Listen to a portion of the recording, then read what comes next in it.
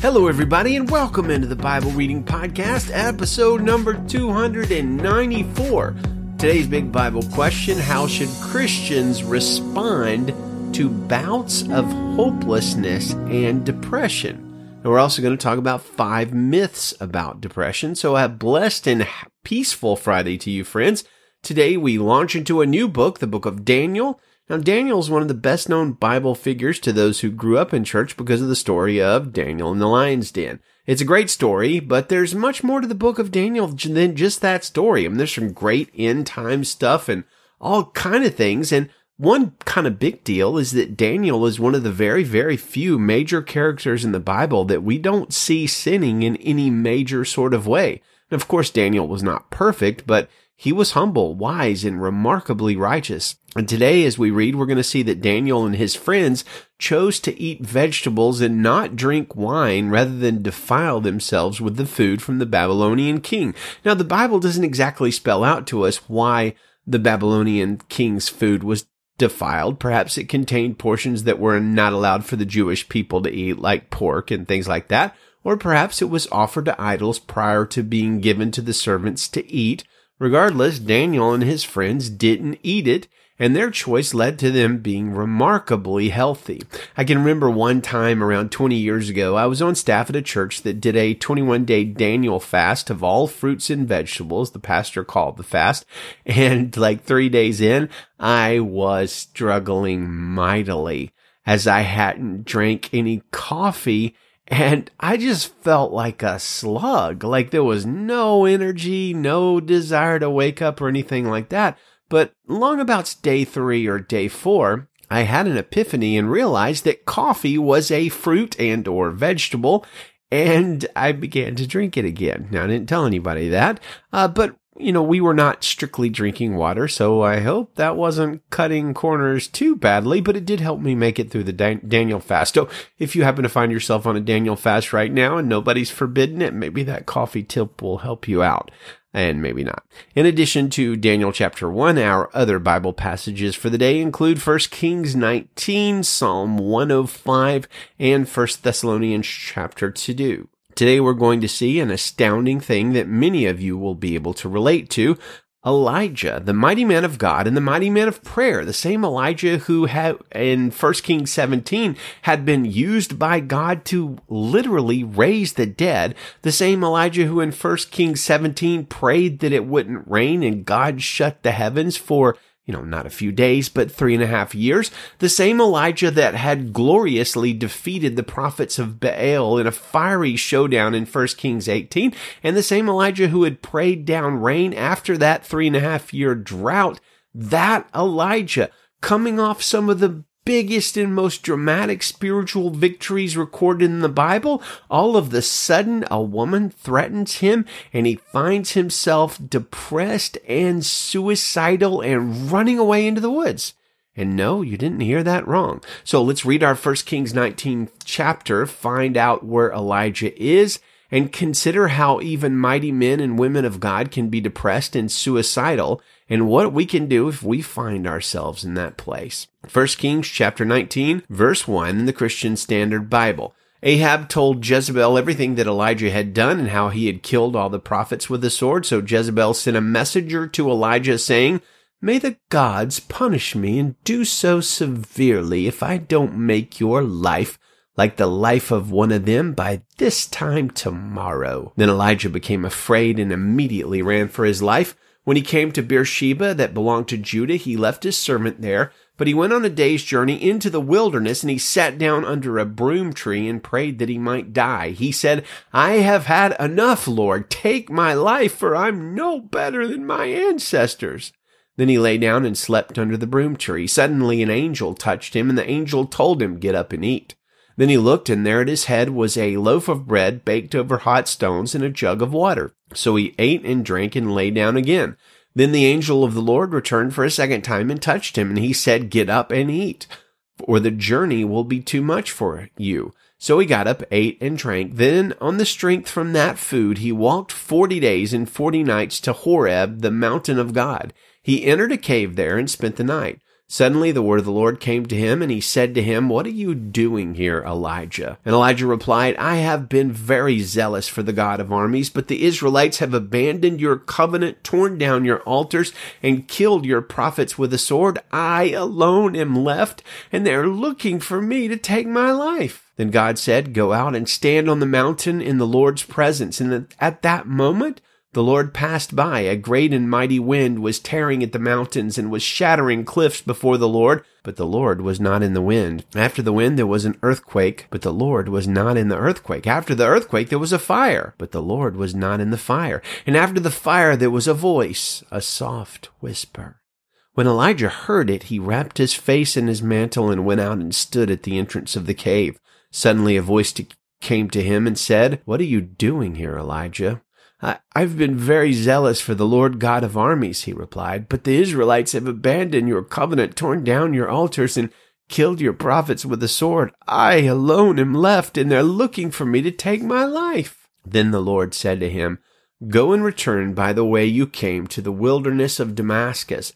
When you arrive, you are to anoint Hazael as king over Aram. You are to anoint Jehu, son of Nimshi, as king over Israel, and Elisha, son of Shaphat from Abel-Meholah, as prophet in your place. Then Jehu will put to death whoever escapes the sword of Hazael, and Elisha will put to death whoever escapes the sword of Jehu. But I will leave 7,000 in Israel, every knee that is not bowed to Baal, and every mouth that has not kissed him." Elijah left there and found Elisha, son of Shaphat, as he was plowing. 12 teams of oxen were in front of him, and he was there with the 12th team. Elijah walked by him and threw his mantle over him.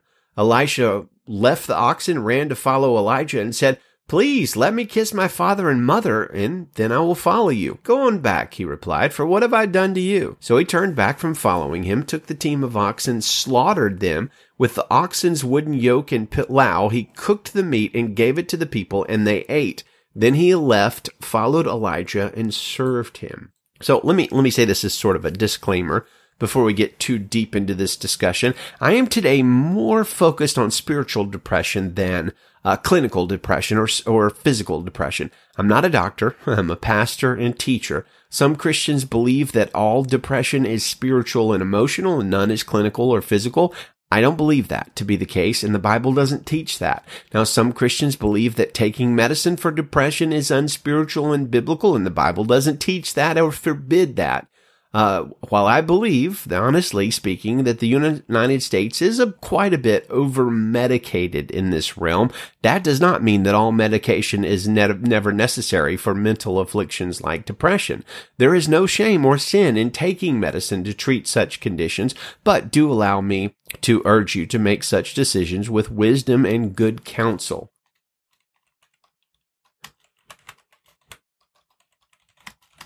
So our hero Elijah finds himself hopelessly in a depressed state at the threat of Jezebel. So where has the mighty man of faith in the last 2 chapters gone? This is a human reality, friends. Some days you and I, we're capable of amazing faith and confidence in the Lord, and maybe the next day or the next hour or whatever, we might say the same thing Elijah did, or it's something like it. God, just go ahead and take my life now.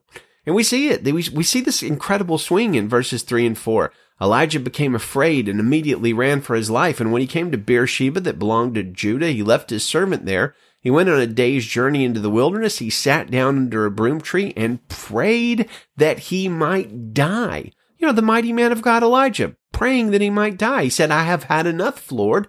Take my life, for I'm no better than my ancestors." So yes, the mighty prophet of God, Elijah, prayed that God would kill him. In retrospect, I think we can look back at his situation and see that he was honestly being maybe just a shade over dramatic. Now, the threat of death was real because Jezebel had legit already killed like hundreds of prophets. But ultimately, we see looking back in the past that God protected Elijah. Elijah's fears and Elijah's prayers here for God to kill him, we need to see, don't tarnish his life and legacy, and God did not reject him. So maybe you're in a fearful place right now. Maybe you're not quite as fearful as Elijah, or maybe you're more fearful than Elijah. Maybe you're fearful about COVID or your job or your family or some other medical situation not related to COVID or some other situation at all. Maybe you're hopeless, depressed, or despairing. If so, allow me to encourage you not to beat yourself up about that. Not to think, oh my gosh, if only I was a real Christian, I wouldn't be feeling these feelings. Now, Elijah walked close with God, and he was feeling those things. So did Moses. So did others. So don't beat yourself up about this, because for one, beating yourself up won't accomplish anything whatsoever. And two, you're not alone. If Elijah, Moses, David, Paul, Hannah, and so many other mighty people of God in the Bible can grapple with bouts of hopelessness, despair, and depression, don't be surprised if you do the same thing. You're probably not better than them. I know I'm not better than them. And so it shouldn't surprise me if I go through periods of downness and despair and depression. And even if that's sort of a struggle you have almost a lifelong fight with. We have many examples of that in church history, including my hero, Charles Spurgeon, who fought mightily for so many years with the specter of depression. Here are 5 myths about depression to help us better understand it from a biblical view. Now, this is not the deepest we can go on this issue, but I think this is hopefully helpful, and it points us in the right direction. Myth number 1 about depression: Christians don't get depressed. I think we've quoted this one other time on the show, but medical doctor and Christian author John Lockley says, being depressed is bad enough in itself, but being a depressed Christian can be worse. And being a depressed Christian in a church full of people who don't understand depression is like a little taste of hell. That's tough. I think the testimony of the Bible, though we don't have a diagnosis of clinical depression in there, of course, shows that saints of God can be depressed. Number 2 myth about depression: depression is a sin. Now, I do believe that there are times when our anxiety, despair, or hopelessness does become a lack of faith, and it does tread into the sin place, but not always. And I don't know that Elijah was sinning here, because he certainly isn't rebuked for it. So I think it's possible to wrestle quite hard with depression and hopelessness and not be sinning. For instance, 2 Corinthians 1:8 says, "We don't want you to be unaware, brothers, of all of our affliction that took place in Asia. We were completely overwhelmed beyond our strength, so that we even despaired of life. Indeed, we personally had a death sentence within ourselves so that we wouldn't trust ourselves, but in God who raises the dead." Okay, so Paul is saying, hey, we thought we were going to die. I think he's actually saying something more than that. He said we despaired of life. He was absolutely and utterly hopeless in this situation, probably in some other ones too, and we have that recorded in the Bible. How about Jesus, Mark 13:34, when he said, "My soul is deeply grieved to the point of death." Jesus is saying, I'm so sad, I'm at the point of dying. I'm not sure he's expressing that he desires to die. I think he's just saying, I'm so sad, it's like I'm dying. And Jesus didn't exaggerate, and he didn't lie. So, yeah, if Jesus and Paul and other mighty giants of God can go to that place, then I think this means that there are times of depression and hopelessness that are not at all sinful. So myth number 3, depression has an easy biblical cure. It doesn't. There's not an easy biblical cure for depression any more than sickness has an easy biblical cure, or cancer has an easy biblical cure. However, I do believe that God heals. I believe he heals miraculously and supernaturally, body, mind, and soul. James 5:13, is anyone among you suffering? He should pray. Is anyone cheerful? He should sing praises. Is anyone among you sick? And I think we can include this amongst sickness. He should call for the elders of the church, and they should pray over him after anointing him with olive oil in the name of the Lord. So I believe God heals, but I also believe the Bible doesn't give us an easy cure for things like cancer and depression and hopelessness and things like that. Myth number 4 about depression. Depression is incurable apart from medicine. We'll call that myth 4A. Or myth 4B, Christians should never take medicine for depression. So we already talked about this a little bit. I'm not opposed to medicine, but I believe some forms of depression and some people who are depressed can and will be cured apart from medicine. At the same time, other depressions are strongly related to something like genetics or hormones or body chemistry, and they respond really, really well to medicine. I can't tell you which depression you might be struggling with right now, but I can tell you it's a myth that depression is incurable apart from medicine, and it's a myth that Christians should never take medicine for depression. May the Lord lead you on that decision, but know that the Bible is not opposed to medicine. For instance, we see things like 1 Timothy 5:23, Paul says, don't continue drinking only water, but use a little wine because of your stomach and your frequent illnesses. So number 5, myth about depression. Depression is 100% bad and useless. An oyster creates a pearl out of a grain of sand. That grain of sand is an irritant to an oyster. In response to that discomfort on the inside of the oyster creates a smooth protective coating that encases that sand, and it provides relief for the oyster, and the end result of that whole process is a beautiful pearl. For an oyster, an irritant, a difficulty becomes the seed for something new and something beautiful. And is it too Pollyanna of me to think that there's a sense that depression and hopelessness and things and great and terrible trials can be like that? 1 Peter 4:12 says, dear friends, don't be surprised when the fiery ordeal comes among you to test you as if something unusual were happening to you. Instead, rejoice as you share in the sufferings of the Messiah. Now, that's hard to do when we're fighting something hard, but that's obviously what we're supposed to do. James 1:2, very similar. Consider it a great joy, my brothers, whenever you experience various trials, knowing that the testing of your faith produces endurance.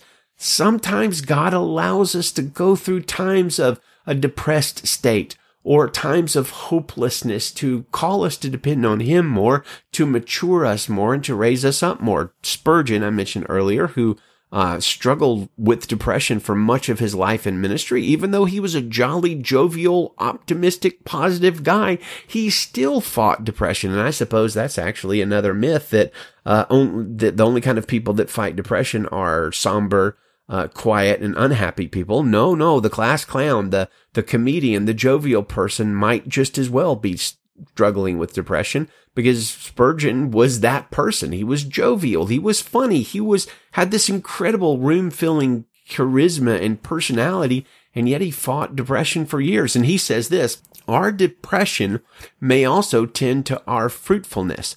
A heart bowed down with despair is a dreadful thing. A broken spirit, who may bear it, says Proverbs 18:14. But if you have never had such an experience, you will not be worth a pen as a preacher. You cannot help others who are depressed unless you have been down in the depths yourself. You cannot lift others out of despondency and depression unless you yourself sometimes need to be lifted out of such experiences. You must be compassed or surrounded with this infirmity too in times in order to have compassion on those in a similar case. Our whole nature as feeble men may be turned to the noblest use if it calls forth our compassion towards others. When we are less than nothing, the all-sufficiency of God will be all the more manifested. Amen. Wow, that's just a great quote.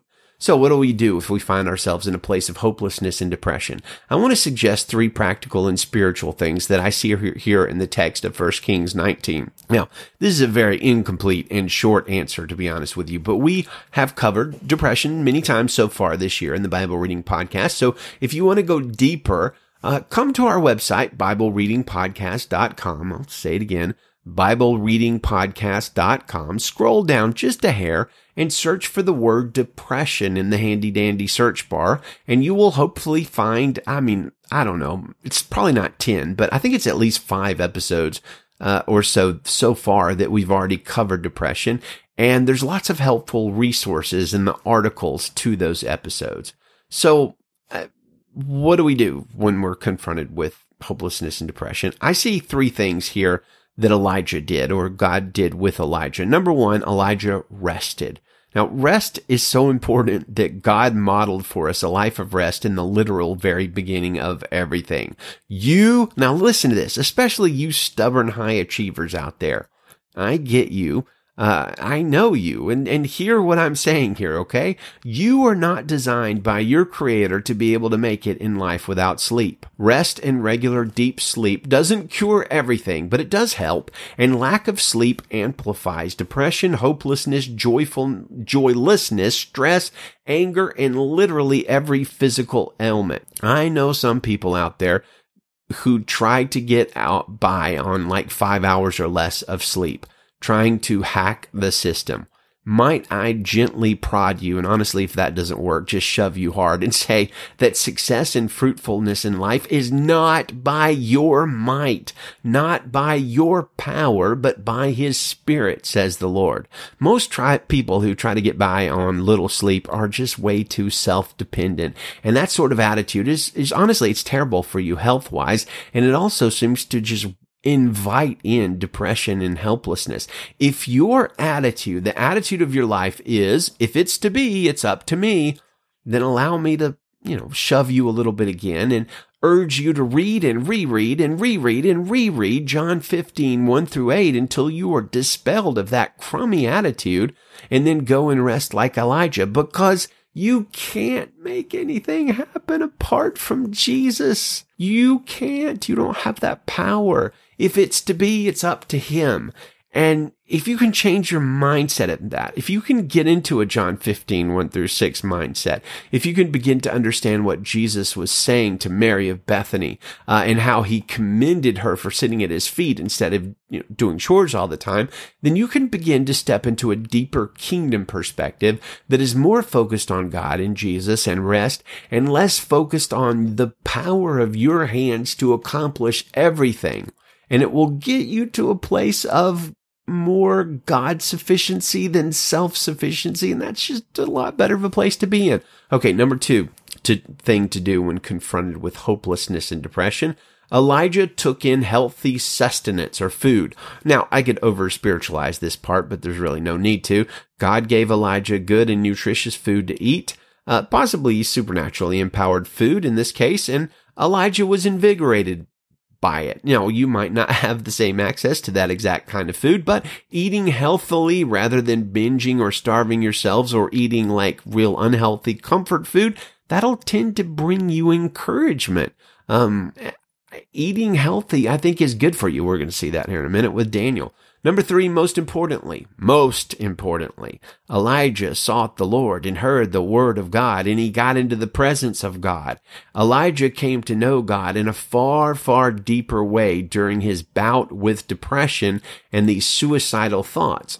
He came to realize that God is not always in the loudest of things, but sometimes is in a gentle whisper. Elijah learning about God and interacting with God Himself was energizing and hope-bringing, and it enabled him to continue going, to appoint a successor, and to finish his personal race well. How? Well, because his eyes were on God and his ears were attuned to God's word, and not so much trusting in himself to make everything happen.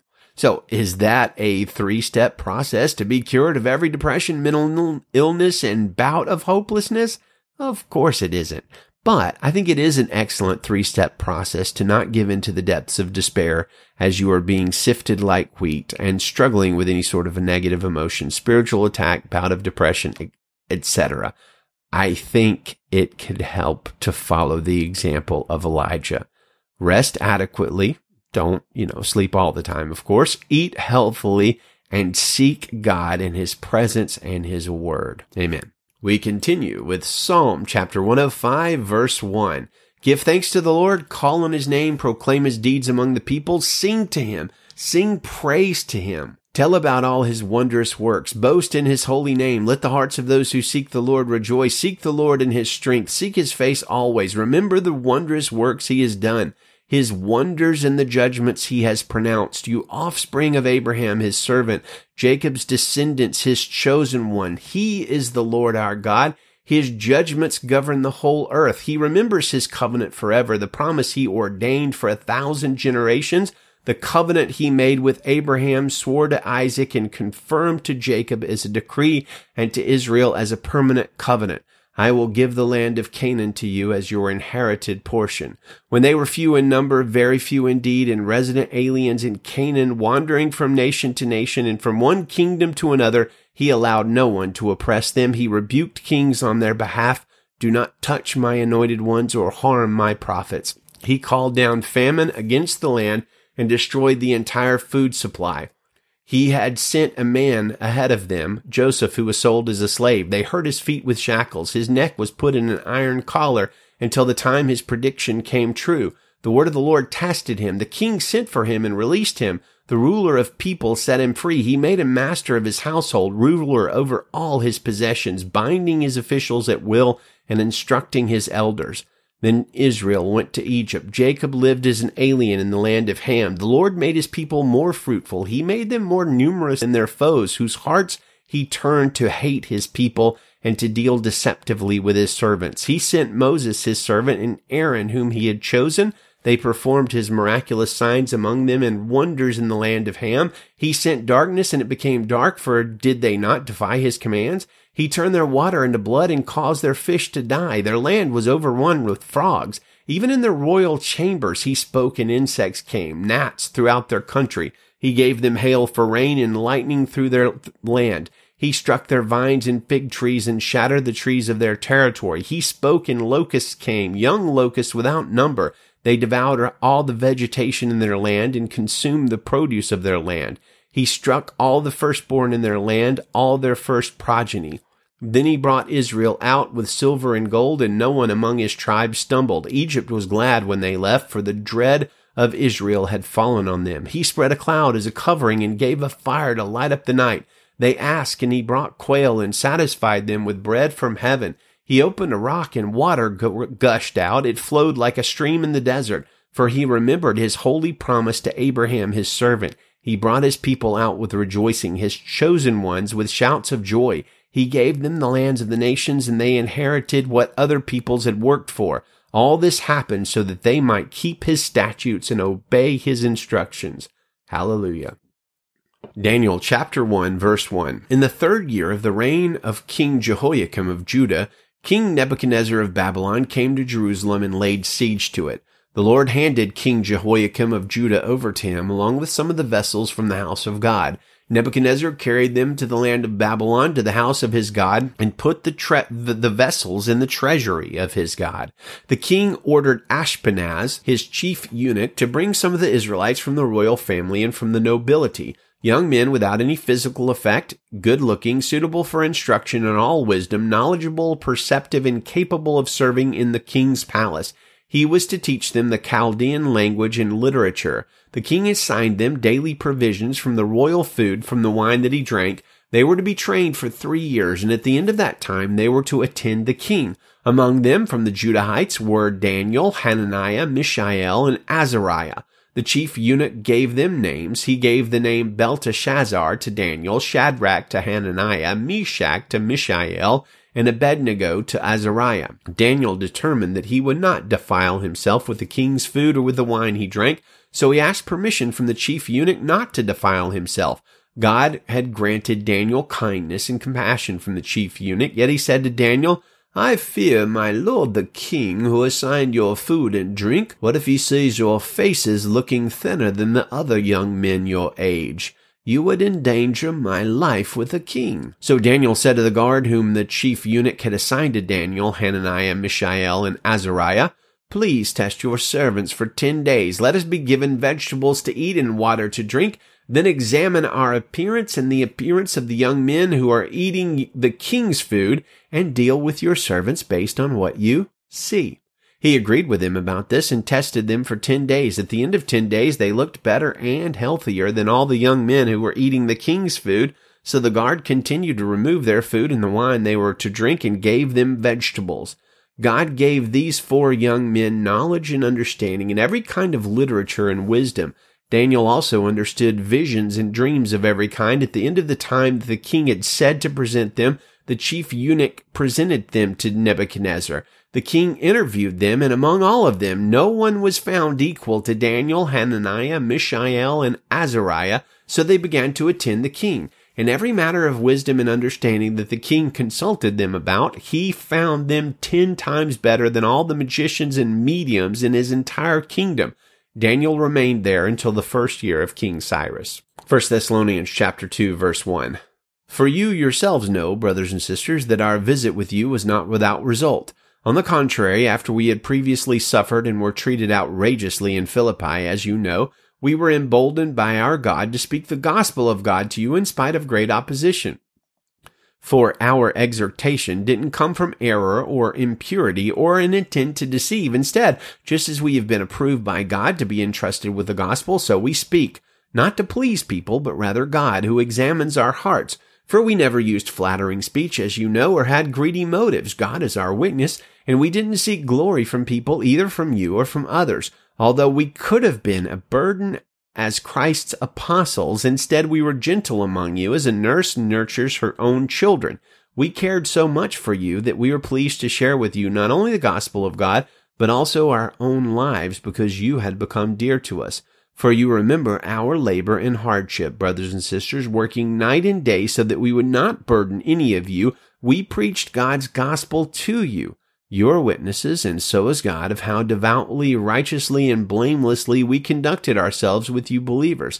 As you know, like a father with his own children, we encouraged, comforted, and implored each one of you to walk worthy of God, who calls you into his own kingdom and glory. This is why we constantly thank God, because when you received the word of God that you heard from us, you welcomed it not as a human message, but as it truly is the word of God, which also works effectively in you who believe. For you, brothers and sisters, became imitators of God's churches in Christ Jesus that are in Judea, since you have also suffered the same things from people of your own country, just as they did from the Jews, who killed the Lord Jesus and the prophets and persecuted us.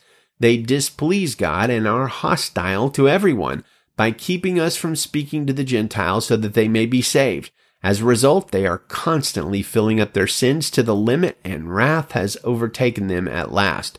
But as for us, brothers and sisters, after we were forced to leave you for a short time, in person, not in heart, we greatly desired and made every effort to return and see you face to face. So we wanted to come to you, even I, Paul, time and time again, but Satan hindered us. For who is our hope or joy or crown of boasting in the presence of our Lord Jesus at his coming? Is it not you? Indeed, you are our glory and joy. Amen, dear friends. I hope today that the Word of God was encouraging to you and that it brought peace to your life, that it lifted you up, and that His hand will bless you and His face will shine on you, and that He will lead you to good places and cause you to glorify Him and bear much fruit, showing yourself to be His disciples. May the Lord bless you and keep you. Good day and Godspeed.